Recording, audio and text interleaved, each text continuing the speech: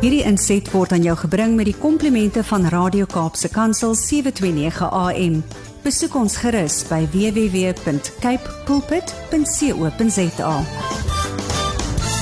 Jy is ingeskakel by Kaapse Kansel en dis my so lekker dat ons vandag met haar self kan gesels. Nou, Brad, jy onthou Sewende Laan en jy sê jy onthou, want jy's goed met aksente. Ja. Maar Angelique het daai die rol vertolk van Clara en daar moes sy met 'n aksent praat. Ek dink dit was nog Russies geweest. En om dit vol te hou is 'n uitdaging, maar sy het diep in mense se harte ingekruip al daai tyd.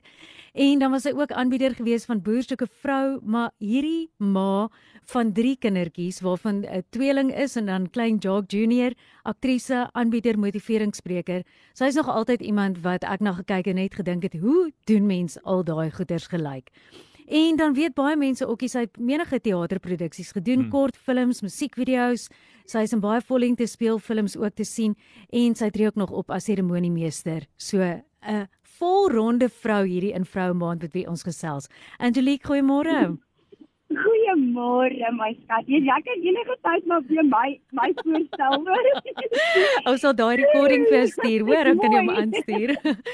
Angelique, ek wil nou eers begin. Kom ons begin sommer eers met die moeilike een. Ek het nou gekyk op sosiale media, ek het die boksgeveg gekyk en nou sien ek weer al soveel opinies wat rondvlieg, maar ek wil eers die miskonsepsie rondom boks regstel.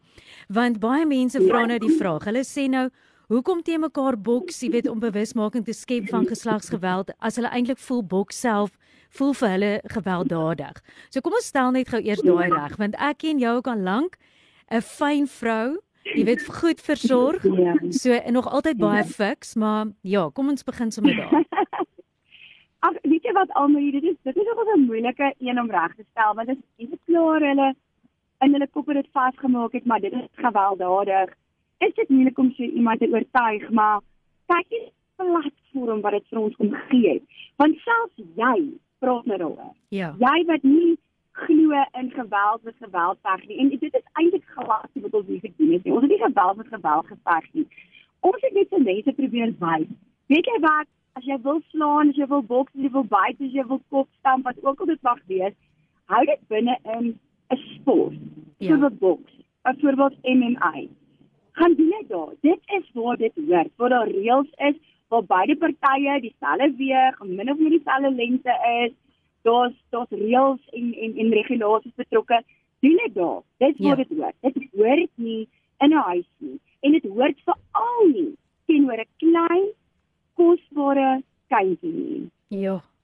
Nou, ek weet jy's nog altyd baie fiks ook gewees, maar wat het jy van jouself ontdek toe jy nou geoefen het in die laaste 4 maande vir boksop? Yes, ongelooflik baie. Ek is ewig dankbaar vir hierdie journey en ek het boksop 1 en boksop 2 nog eens gevolg en dit was vir my altyd so ongelooflik die verandering wat dit persoonlik gebring het vir Franswa byvoorbeeld, vir Ras verlede jaar byvoorbeeld. Want ek weet, Ras het elke dag in bars uit die kroeg uitgegaan. Ja. En gedrink. Ja. En boksop het hom letterlik sy lewe kom red. Ja. En ek wil al by dieselfde sê, ek het dit gedoen vir vrouens op buite, maar wat dit persoonlik vir my kom doen het, was ek nog ons geskok en verras mee, want soos jy sê, Almarie, ek is nog altyd iemand wat oefen en fiks is, maar hierdie het soveel meer vir my kom doen as fisies. Dit het regtig my psigies so sterk kom maak, emosioneel so sterk kom maak. En dit wat dit vir my kom leer het, is om net in elke liewe situasie cool en kalm te bly en nie emosioneel te raak nie, want emosies maak mens moeg. Ja. En sodra jy emosioneel raak, kan jy nie 'n situasie mooi analiseer nie, kan jy nie reguit dink nie. En om regtig, as jy in 'n situasie is waar dit veg of vlug is, om net cool en kalm te bly en dit mooi te analiseer. Maar in selfs in 'n situasie waar jy totaal overwhelmed voel met die lewe en dit voel vir jou die lewe kom slaan jou van alle kante af, om mentally sterk te kan bly en reg op te tree in daai situasie. En ja, dit is dit ongelooflik wat dit vir my kom doen het. Dit het my kom wys wat eintlik hoe sterk ek is binne. Ek het nie besef ek is so sterk nie. Ja. Soos ek kan dit eintlik nie in woorde sit wat boks in hierdie journey vir my kom leer het nie.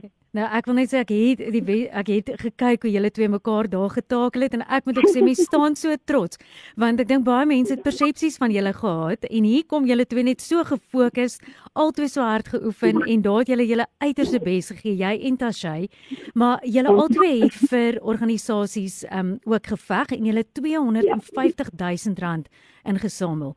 Vertel vir ons meer van die organisasie en ek dink dit val nou perfek ook in Vroue Maand. Ag, weet jy wat, 100% en ek wens eintlik jy weet dat ons nie net een keer 'n maand in 'n jaar Vroue Maand het nie.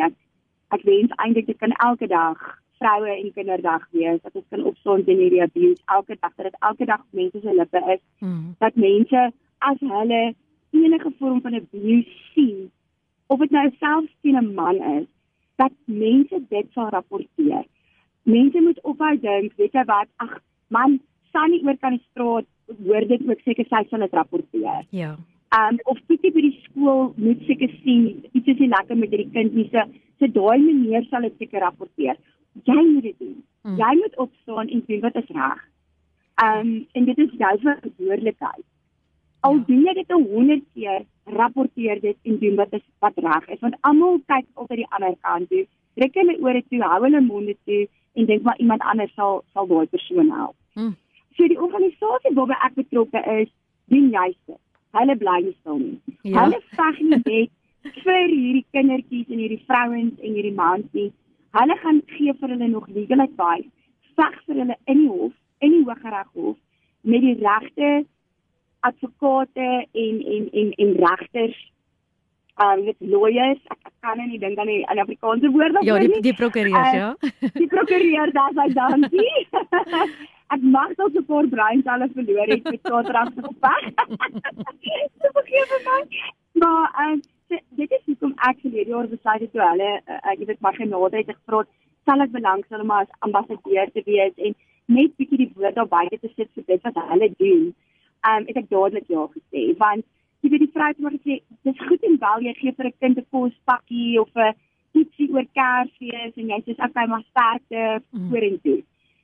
Hulle los dit nie daar nie. Hulle maak seker dat hierdie kinders uit die huishoudings uitverwyder word, in 'n house of safety gesit word en dan gaan veg hulle legally vir hierdie kind, namens hierdie kind of vrou, om seker te maak dat hulle nie weer teruggegee word aan hierdie ouers nie. Sure. Want jy weet, ek kan nie weer horror stories wat hierdie vrouens vir my vertel wat gebeur in hierdie huishoudings nie. Dit is ondenkbaar wat met hierdie kindertjies gebeur. Ja. En ek meen, hierdie kindertjies het nie R100,000 om nou teen hulle ma of hulle pa of boyfriend wat die ma nou in die huis in toegelaat het te gaan veg nie.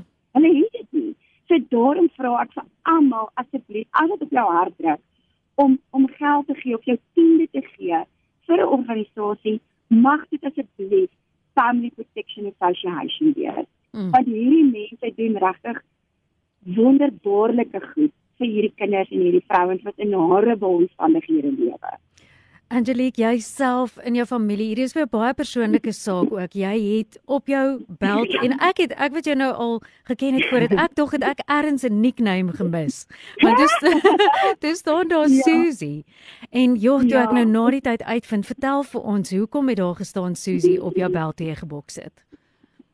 So baie mense wat geskok en soos jy sê, Marie, ek ken my ook nou al jare en mense wat super naby my was, het nie eens geweet van hierdie storie nie, want ek het net altyd gevoel, weet jy wat, dit is nie my storie om te vertel nie, dit is my ma se storie om te vertel, want sy het in haar huishouding groot geword, saam met my ouma. Maar dit het net so dit is net asof die Here die hele tyd vir my kom sê, veg met jou ouma se naam op 'n bel. Doen dit vir al die Susies in Suid-Afrika. Want daar is meer Susies daar buite as wat jy weet. Ja. En wat jy aan kan dink. En so my ouma was ongelooflik erg verbal, fisies en emosioneel abuse deur my oupa. Sy het met my oupa getroud toe sy maar 14 jaar oud was. So jy kan nou dink hierdie jong dametjie hoe maklik dit kan wees om haar te manipuleer. So my ouma was van 'n jong ouderdom af absoluut gebrainwash en manipuleer deur my oupa en soveel keer pot, pimpel en pers geslaan deur hom. Gebrand al met strykeisters. Hy het al kop in die toilet ingedruk om haar te probeer versuip in die toiletbak. Ek meen, dit is so humiliating. Die goed wat hy nog gedoen het, is horribaal. Dit is nie noodwendig goed wat ek kan deel oor 'n familieprogram nie. En jy weet, my maale was al menig male in die middel van die nag uit die huis uit gegooi, dat hulle in publieke toilette moes gaan slaap net om veilig te wees. Op 'n stadium met my ouma by Pep gewerk, dat sy skelmpies my maale, hulle was 5 kinders, skelmpies hulle in die aantrekkamers gaan insmokkel het, net dat hulle veilig daar kan slaap en hulle toegemaak met die Pep store se klere en goed. So dit was regtig, hy was genadeloos en hy het op die ou einde van die dag my ouma doodgeslaan. Hy het hom met 'n baton, met 'n bat in, oor haar maag geslaan en vir haar, sy was vir 'n jaar lank pers, waar hy met die baton geslaan het. Dat sy naderhand na my dokter toe gegaan het, want dit het net nie beter geword nie, en die dokter het net vir my ouma gediagnoseer en hy het vir gesê, jy sit met 'n tipe kanker, pankreaskanker, wat hy nog net gesien het in dokters. Van al die houe wat hulle kry in daai area. En so hy het op die ou einde, en ek wil net vir elke vrou daar buite sê, wat in so 'n situasie is, my ouma wou nie wegstap nie, want sy was 'n goeie Christelike vrou. Nommer 1 het sy geglo, dit gaan nie goddelik van haar wees om te skei van my oupa nie. Sy mag nie skei nie, dit is sonde. Nommer 2 het sy geen ander uitweg gesien nie, want sy was finansiëel afhanklik van hom. En nommer 3, wat sal die mense doen?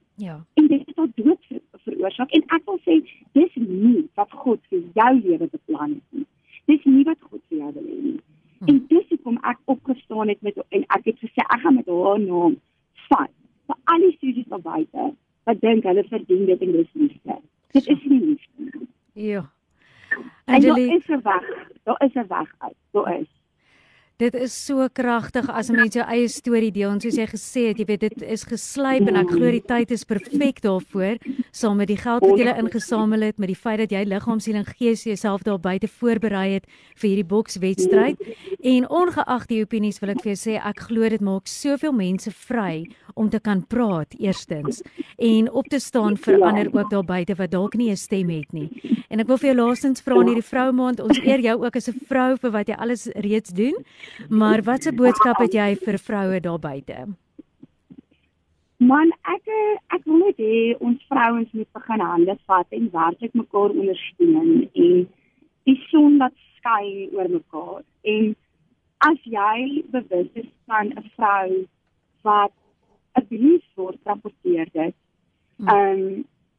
En wees daarvoor en verstaan net dat dit regtig moeilik is vir 'n vrou wat in 'n abusive relationship is om weg te stap. Daar is soveel goed wat deur haar kop gaan en moet asseblief nie haar judge nie. Wees daarvoor in volheid. Bid vir haar dat haar oë sal oopgaan en dat die Heilige Gees haar strength en haar courage sal wees. Want dit is nie so maklik om net weg te stap nie. So kom ons vat hande, kom ons wees daar vir mekaar en kom ons bou mekaar op. Kom ons maak mekaar se krone reg sonder om vir die wêreld te vertel, kyk hoe skep is op kroon. Dis tyd dat ons saam staan en mekaar oplig. Angelique, so baie dankie. Hierdie inset was aan jou gebring met die komplimente van Radio Kaapse Kansel 729 AM. Besoek ons gerus by www.cape pulpit.co.za.